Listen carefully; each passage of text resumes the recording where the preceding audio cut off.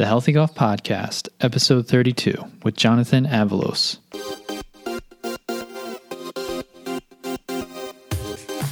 Welcome to the Healthy Golf Podcast, a podcast designed to help you transform your golf game and your life. Join your host, Dr. Joe O, as he chats with experts on all things golf performance to keep you feeling great and playing your best on and off the course.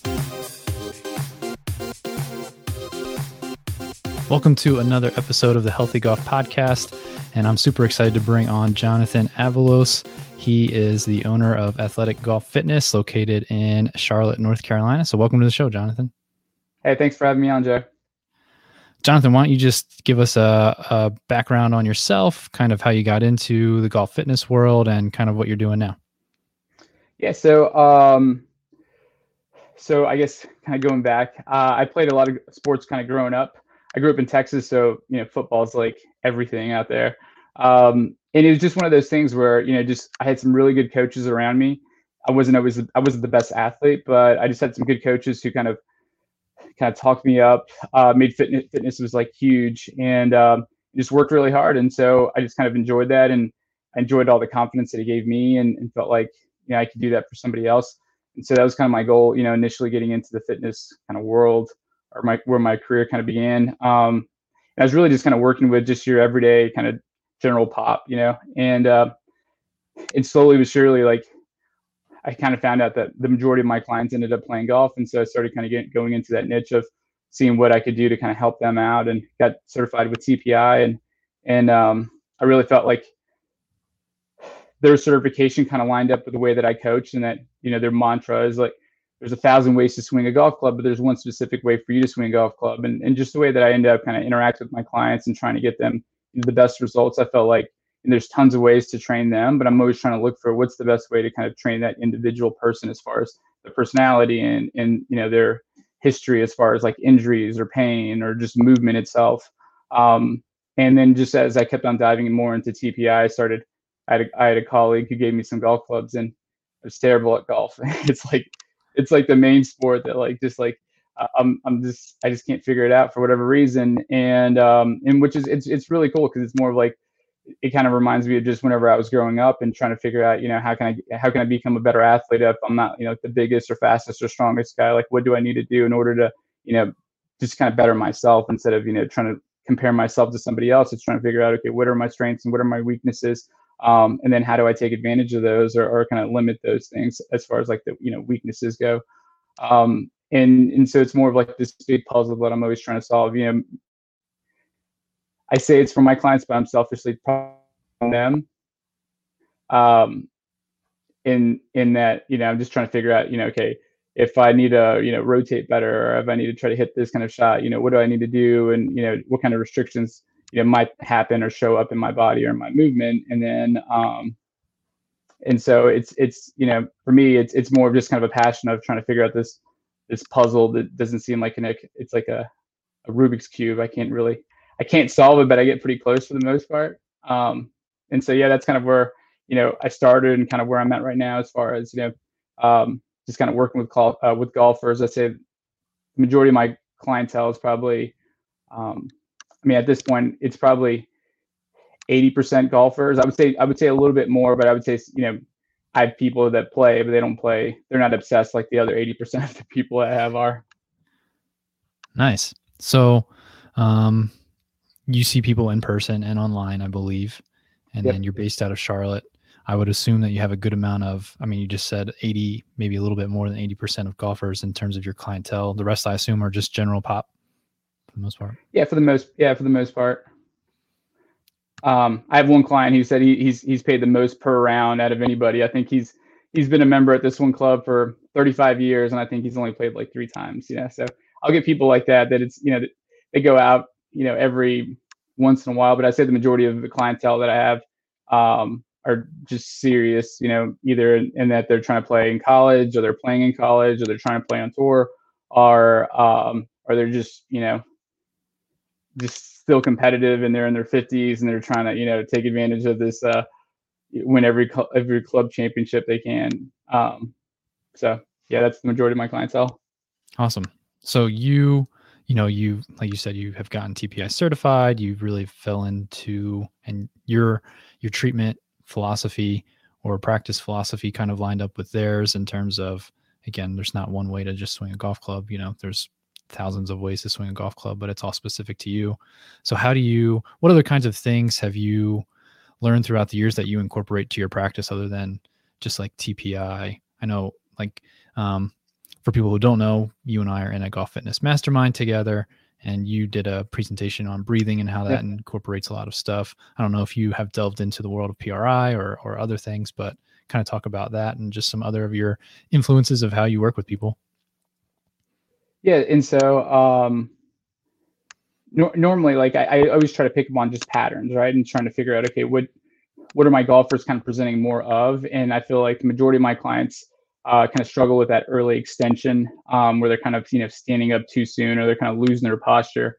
And they all have difficulty getting onto that left side, so they tend to have this kind of high center of gravity that they kind of play with. And then they end up having a lot of like lateral movement in their golf swing instead of rotational movement. And so I started kind of looking into that, and just like kind of going back into like Jonda and like the whole upper and lower cross syndrome, where you start kind of seeing this, this a lot of like extension or this position.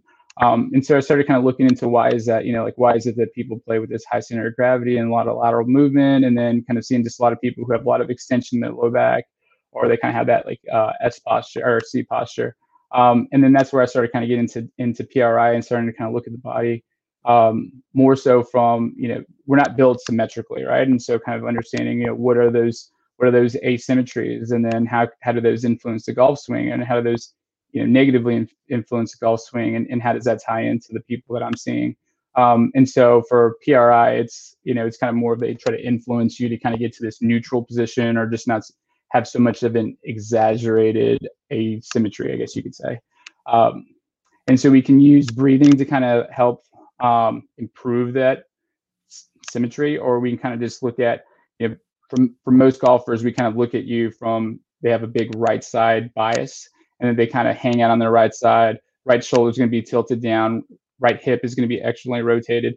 Left shoulder is going to be tipped up, and then left hip is going to be kind of more internally rotated. And you can kind of see from most golfers that, that kind of puts you into this good position, maybe to take a backswing, but you kind of feel like you get stuck there, and then all of a sudden now you have these ribs that are kind of flaring up instead of a diaphragm and pelvis that are kind of centered on top of each other, kind of working as a forced couple. So we have tension in our core, or tension in the right areas. And then all of a sudden, they stand up and they kind of slide versus, staying down and then rotating through. And so using some of the techniques to kind of help somebody get off of the right side, or maybe get onto the left side, or maybe help, so that they don't have this, they're not in this extended posture, and all of a sudden now, they're not using their low back, and they're able to actually facilitate, more of the front side of the front side, and they can use their abs more than using the back. I guess that's the way I say it. Yeah. I haven't, I've just only started to delve into the world of PRI, and just basically what you said, like everyone seems to be more right sided dominant, right? Because we have more stuff on that side, and there are patterns, I guess, that they have found, without getting too deep into the woods here, that are dominant in a lot of people. Not always the case, but trying to fire more on that left side, certain muscle groups, compared to things that seem to be overactive, right, for the most part. Yeah. Well, and I think they kind of look at it from, you kind of they look at it really kind of from this twisted position, right? And that like we kind of just look at organs. We have a heart on our left side, then the stomach, and then our liver on the right. So we kind of have this, kind of cross pattern here. And then all of a sudden now my diaphragm has 3 attachment points on the right side versus 2 attachment points on the left side. So you can kind of think of it from like this tug of war kind of perspective, right? And then I'm being kind of pulled in to this kind of right side, or I kind of have this kind of LL Cool J kind of stance where I'm kind of hanging out here, just because it's more comfortable, on that side. And then all of a sudden now you start to pattern that.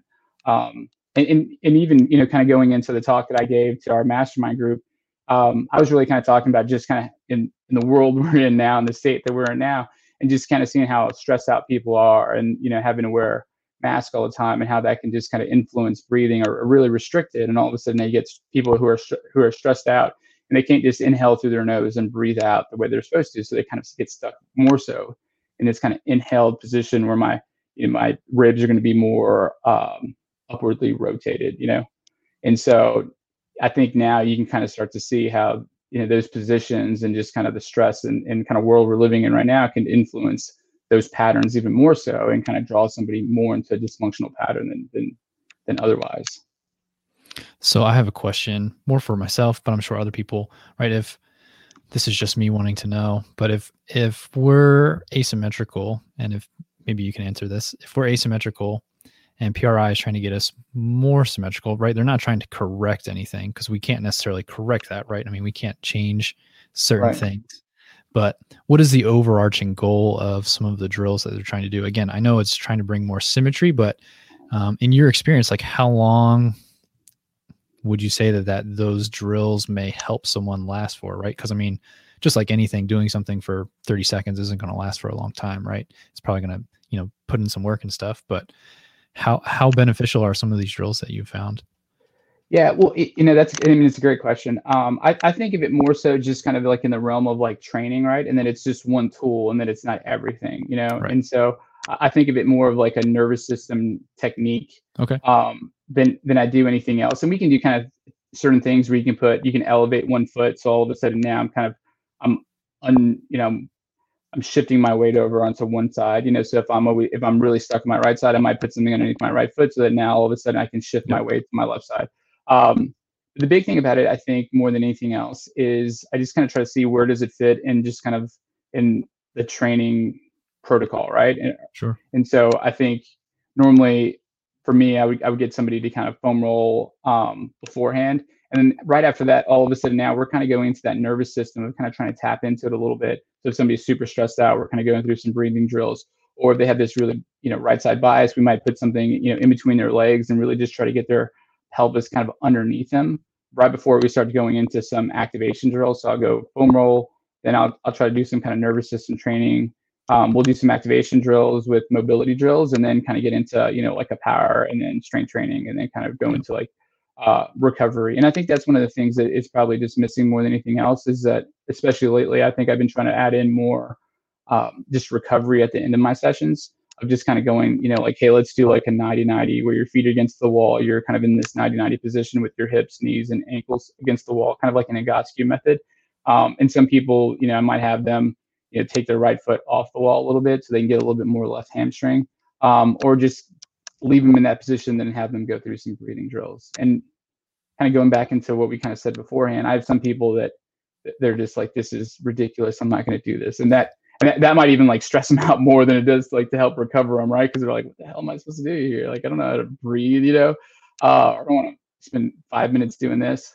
And so then I'll use like a Theragun on somebody like that, so it's really trying to figure out, who's in front of me. And then, is this really negatively affecting, I can't talk there, negatively affecting their performance? Is it kind of pulling them into more of a dysfunctional pattern? Can it, like, how much do we have to incorporate this to kind of help improve their performance?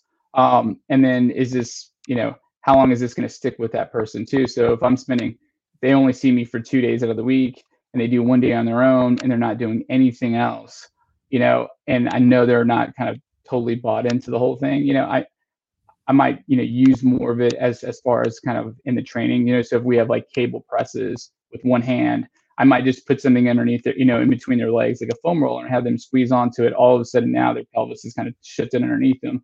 And then now as they're doing, rotational exercises, they're not over rotating because of that, that twisted position we're kind of talked about, right? So my torso is kind of twisted, my pelvis is kind of shifted in the other direction. And then I'm causing somebody to rotate, unilaterally, right, with the weight, weight on one side and not on the other. Then it's kind of forcing them into a bad pattern. And then all of a sudden they're going to get more movement in their low back. So just trying to figure out how can I sneak it in there without them really knowing that we're kind of working on that stuff. And that's kind of my goal. Is just, it's like, I tell my clients, it's like vegetables for my kids, right? I'm just trying to figure out, like you need to eat more vegetables, and there's certain vegetables that you don't like, but doesn't mean that we're not going to have them. It's just that, I'm just going to try to find sneaky ways to kind of put them in certain areas, or like, food, or like, exercises in this case, so that you're still benefiting from it without, fighting against it. I think that was, first of all, it was a great analogy. Two, I think basically everything that you just said has to go along the lines of how much on our end, like this is not just a science, but it's also an art, right? Like you have to figure out what the person is in front of you, but are they stressed out that day? Are they bought into your system or all of your training philosophy, right? Like some people may not want to lay there and breathe for 5 minutes. They may be like, well, this is stupid. Like, why am I doing this? Right. Right. And Yeah. like you said, you did the complete opposite. Basically, it's like, all right, well, I'm going to Theragun you.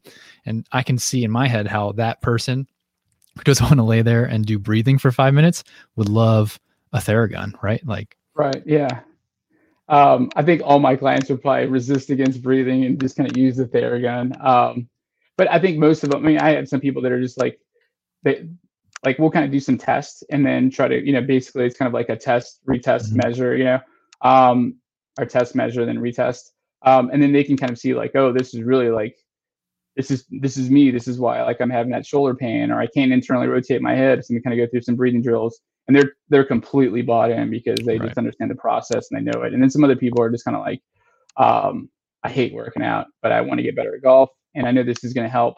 And so yeah, it is. It's kind of like you said. It's kind of like this art of coaching and kind of understanding who's in front of you, and then kind of how far you can kind of take them into those, into the how far you can go and kind of go into that rabbit hole. Like, all right, we're going to really dive into PRI, or we're going to just kind of sneak it in here and there. So yeah, it is. It's hard to kind of like navigate through that, but I think when you just try to just kind of look at the person and try to figure out, okay, how can they benefit the most from it? I think that's when you kind of start to figure out what you can add and what you need to take out. Nice. When it comes to just breathing and in general, I mean, we all know obviously it's important. It's involuntary, helps us stay alive and whatnot. But when you do have some of that pushback, say, or say someone you would feel would really benefit from breathing or doing some more of those various techniques, even just to get like a better pelvic position, kind of a stacked position with their rib cage. What are just some general techniques that you give to people, or if anyone's listening at home, as best as you can describe some simple things that maybe they could do to help with just understanding that position? Yeah, so lying down is probably going to be the easiest way to kind of work on breathing. So I'll have somebody lie down, their legs bent, and so the legs are kind of bent, they're on the ground and towards them. And normally I'll just put a sandbag on top of their stomach, and then have them just kind of take some breaths in and out. And a lot of times it's a good exercise, but it's really good just for them kind of seeing, how they are breathing. And so we want that, that to kind of rise up. So the sandbag kind of looks more like a pump kind of coming up. And so if they're breathing in and it's not rising up, then we kind of know that they're kind of using their chest a little bit more. So they're using these accessory muscles more than they are using their core. And then trying to get them to feel like they can get that sandbag to rise up and then to press back down and rise up and press back down. That's going to be like the easiest thing. And then we'll kind of start to dive into just kind of like how your breathing is, from like, that it's kind of this 3D expansion. But the easiest thing to do, I would say, if you're listening or if you're just trying to start off to see, like, am I breathing correctly? Am I not breathing correctly? Is, put sandbag on your stomach and then start to kind of take, inhale and exhale and see if that thing starts to move or not. If it doesn't move, and then trying to figure out, as I inhale, it should rise up. And then as I exhale, it should depress. And then we can kind of, from there, we can kind of just take it up to where their legs would be up, and then eventually their hands would be reaching back behind them. And then we can kind of add resistance bands or, some kind of weighted instrument in their hands to kind of get a little bit more, abs on, I guess is the easiest way to say it, right? Yep.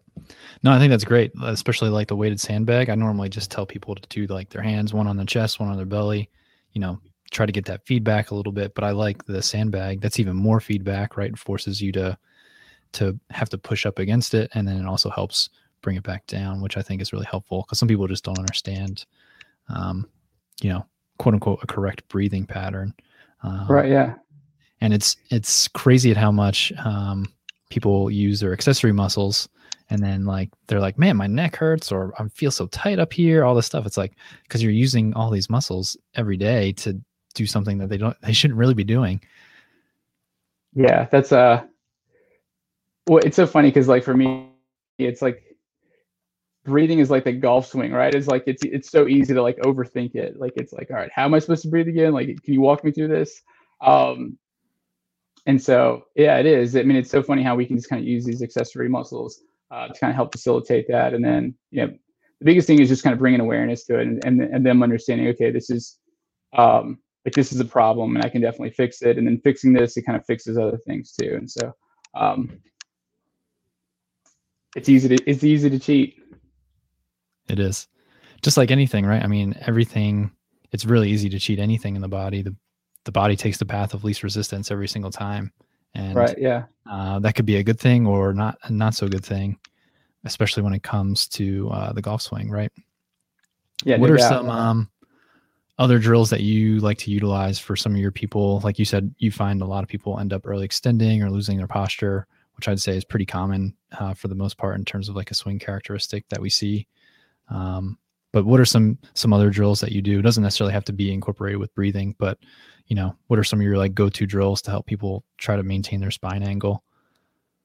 Yeah, I mean, I like to do a lot of like reaching patterns. I feel like that kind of gets them. I think the biggest thing when it comes to early extension for the majority of my clients is that it's kind of almost like in that overhead squat pattern. When we kind of look at TPI's assessment, and kind of seeing that, I think the majority of them, you kind of look from them having like not having good core control, and then all of a sudden their upper body kind of tilts forward a little bit, and then it's kind of this like action to reaction, right? Is that I'm kind of tipped forward, and then all of a sudden my hips kind of go forward as a result of me trying to, not fall over. And so I think, anytime you can do anything that kind of gets them reaching, so all of a sudden they're starting to shift back, and it kind of works back into that whole diaphragm of trying to get their ribs to kind of compress down and their pelvic floor to kind of come up a little bit.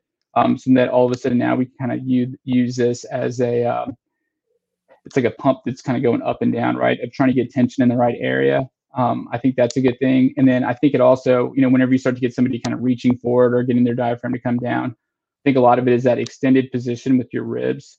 You're tipped forward, and so all of a sudden now we lose a lot of dorsiflexion because our calves are just so contracted and kind of protecting us from not falling forward. So for me, I think one of the best things we can do is try to get that get you out of that extended position to begin with, and so kind of working on your pelvic control, and then from there, I think it makes it a lot easier for someone to kind of stay in their posture as they rotate through versus kind of it's the action to reaction is that all of a sudden they're extended and then they're going to want to shift forward, and then it's going to cause that kind of jumping towards the ball a little bit. How often, I'm just kind of curious, how often would you find, typically that overhead squat pattern, usually if you fail means you'll early extend, right? Based on TPI stuff. How often do you find that it's actually, actually tight calves versus like you had just mentioned, like overactive calves that are just working to prevent you from falling forward? Yeah, that's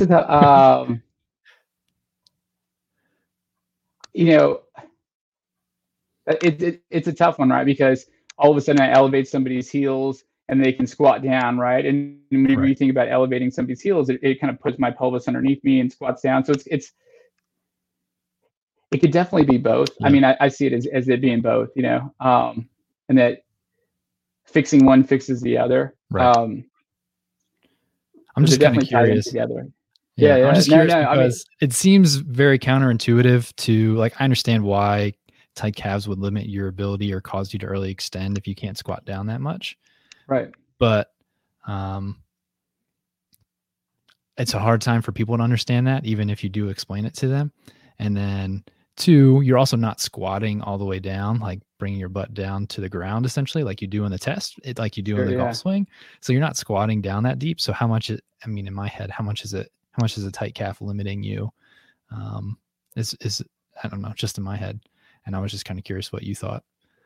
Well, it's so interesting, right? Because you start to kind of think of, ground pressure, right? And then I got to kind of press down and kind of create this squat. But at the same time, it's so dynamic in that it's not this equal weight shift, right? Really. And I have those same thoughts too of, okay, how much does this really play a role into it? Does it not?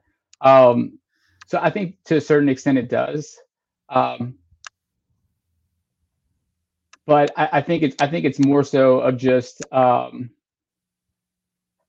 it's kind of like one of those tests where if they don't have good pelvic control and they generally have tight calves already, or they have poor Right. ankle mobility, I think then it's a high correlation. It's a super high Sure. correlation, right? And so I think it's kind of breaking them down individually. But I would say normally what I've seen is that if I can get, it's kind of like doing like the hamstring test and doing like a little PNF, when where I'm kind of pressing on it and we're trying to see, okay, is it really like a hamstring you can't really lengthen properly because your hip flexor is kind of inhibiting that motion, or is it truly a tight hamstring? And so I think it's a little bit of both for most people, and then we can kind of look and see, all right, if you have better control of your pelvis, does that take away some of the tone? Can we take out some more tone out of your calves, or can we get some more ankle mobility because of that? So it's a mixed bag, I think is the best way to say it. No, yeah, I mean, I would agree. I feel like for most people, it's really not black and white, right? It's pretty gray for the most part, and it probably is a little bit of both, and we'll probably never know the true answer in the long run. So just try your best, I guess, with every person in front of you. Yeah, well, and it's funny because I have those same thoughts all the time too, of kind of trying to, how important is this test really? And then I think the biggest thing is when we kind of look at people, it's kind of more so of like taking them through one test, and then as we take them through another test, it's either confirming or whether we should really put a lot of time and effort into this or not. So right, yeah, it's we're always thinking, especially people who really want to take their game to the next level and take care of you. But yeah, it's not always easy to try and figure things out. No, it's not. Well, I tell you, it's like that Rubik's Cube. It's like I got everything going, and then all of a sudden, it's like I got this one piece in the wrong area, and I'm like, come on, right? You start all over again. Well, too, right? It's like when you find out that the more that you have learned and you think you figured it out, the more you're like, now I know even less, basically, right? So it's like as soon as you learn more, you're like, now I know even less. Yeah, that's such a true statement. It's always evolving and continuing to change. The last thing, what would you say, I guess, going along that line is like, what would you say has changed most in kind of your practice in terms of working with people or golfers? Like, what's something that you used to do a lot of, or kind of found yourself like, man, I don't know why I did that so much? Yeah, great question. I guess the biggest thing for me was normally I would get somebody in and kind of just ask them like, what's going on with their golf swing, and just trying to get some more information. And really, I think more than anything else, just kind of curiosity, and with tied into kind of building rapport with them. But I think a lot of times when I first got certified, so maybe within those like first 2 years, and every once in a while my ADD will kick in and I'll kind of do the same thing, for like a couple of weeks. But I'll kind of ask them so many questions about their golf swing, and then I'm trying to incorporate more movements that kind of help them with those positions. And not that it's a bad thing, but I think sometimes I can get away from just the actual training perspective of it. And so kind of just making sure that I'm in my own lane and kind of saying, okay, well, like I'm more of a strength coach than I am a golf coach, right? I mean, I struggle with my own swing itself. And so my goal is just to help them become a better athlete, right? So it's like, okay, let's figure out, how can we get you stronger? How can we get you moving better? How can we get you hurting less? And then trying to figure out, okay, based on those things, does that put you in a position to have a better swing? And I think whenever I stay focused on just the things that I'm really good at, as far as like, what I've helped other people with, and then what I've helped myself out with, and just kind of knowing that, okay, this is where I can best serve them, versus trying to ask them so many questions about their golf swing. And I'll still ask them questions, but I just won't tie it in as much. It's like, okay, we gotta rotate a little bit more. That's great, and asking them those questions. And then just kind of the biggest thing for me now is just trying to explain how this movement ties into it, versus me trying to figure out how can I get an exercise to tie into what they're doing. And so I think that's probably the biggest change that I've made probably in the last couple of years is staying true to my game plan, and then just making sure that I can explain to the client more so of how this helps them with those positions, versus me trying to fix, my program around, the positions that they're trying to get into. Right. Well, I think that's great, man. Love it. Just to be respectful of your time, we'll just kind of almost finish up here. I just have a couple of just simple questions at the end, fun questions. Sure. Yeah. But what's the best course you've ever played? Say that again. What's the best course that you've ever played? I played the river course in Kiowa with one of my clients, and that place is like unbelievable because there's so much like, you'll like look over to your right and you'll see like a huge alligator, and then you'll look to your left and then there's like a crane that's like sitting like, right next to your ball, and there's just, it's an unbelievable place to begin with though. But you just kind of see it's like a nature tour out there. It's pretty cool. Yeah, I've heard amazing things about that course, both courses. And next question. Basically, you have a risky approach shot to the green here. Are you going to go for it, or are you laying up?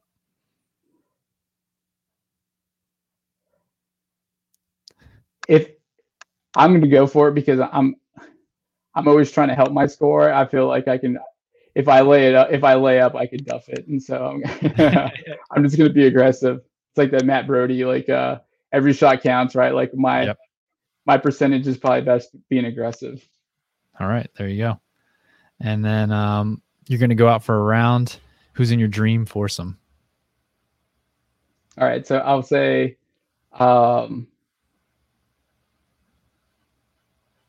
I would say, I just watched a documentary yesterday on Tiger Woods, so I have to put him in there because I didn't realize, like, you forget how great he really was. Like, it was like him chasing 82, and it's ridiculous. Like, so you have to put him in there.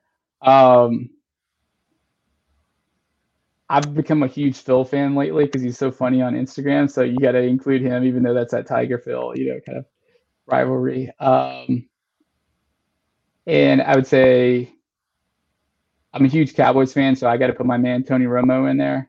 Nice. And I said this earlier on like the 18 Strong podcast. Yeah. But I'll probably have Charles Barkley because then I wouldn't have the worst golf swing out of the group. His golf swing got a lot better than what it was. No kidding. If you watched the 3, yeah. No kidding. Yeah, he looked pretty good. Yeah. What was the Tiger documentary you watched, by the way? Because now it was called Chasing. I think it's called like Chasing Greatness or something like that. Okay. But it's basically like, it kind of started from like his first win to like his 82nd win, and it's like, I mean, it's ridiculous because he had like I think they called it a slump when he didn't win in like 6 tournaments at one point. Like they're like, this is a huge slump that he's in right now. He's trying to dig himself out of it. And I'm like, he hasn't won in 6 tournaments, but he's like, and then he ended up like winning like 3 in a row, like right after that. And it's just him just being, especially like in like the clutch, he was so clutch in a lot of those matches where it was like him hitting like, chipping one in to like send it to a playoff, or he's just, he's unbelievable. Unbelievable. Yep. Sure. Without a doubt. Any last words of advice or tips that you want to give to anyone that's listening? Just about anything. Yeah, let me think. I mean, I think whenever you look at fitness, I mean, it's so easy to get overwhelmed with everything that's kind of on social media and just kind of everything that's just kind of put out there.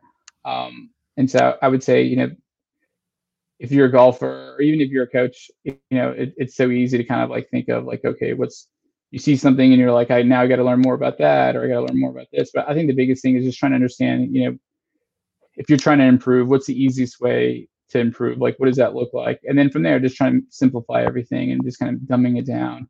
I think that's like the best advice that I could give anybody, is just trying to figure out, how does this help me out individually? And then how can I make this super simple so that I can, actually take it into practice and apply it? Awesome. And then last but not least, what if anyone wants to get in contact with you, ask you some questions, work with you, anything along those lines, how can they get in contact with you? Yeah, I mean, I would say the best way is probably through, I'm on Instagram a lot. And so if you go to Athletic Golf Fitness, I'm on Instagram. And I'm getting more and more on Facebook, even though it feels like, I'm talking to more of like my parents' friends on there than anything else still. But I've been trying to get a little bit more involved on Facebook as well, and I have a small group in there, so you can find me on Facebook, but mainly on Instagram. Awesome. We'll get all that linked up in the show notes. Jonathan, thank you so much for taking the time out of the day and speaking with me. Hey, Joe, I had fun. Thanks, man. Thanks for listening to another episode of the Healthy Golf Podcast. I hope that you enjoyed my talk with Jonathan Avalos. If you guys have any questions about anything that we chatted about, because I do know that we got a little deep into the woods of the fitness talk and specific positions and whatnot, feel free to reach out to Jonathan or myself to clarify on some of those things. Otherwise, thank you so much for taking the time to listen to this episode and downloading. I don't have anything else other than if you guys haven't already subscribed, please subscribe, and please share and rate and review the show if you haven't done so as well. As always, thank you so much. I'm forever grateful for having you download and listen to this show. Keep working hard, keep striving for excellence in everything you do, because when you feel great, you golf great.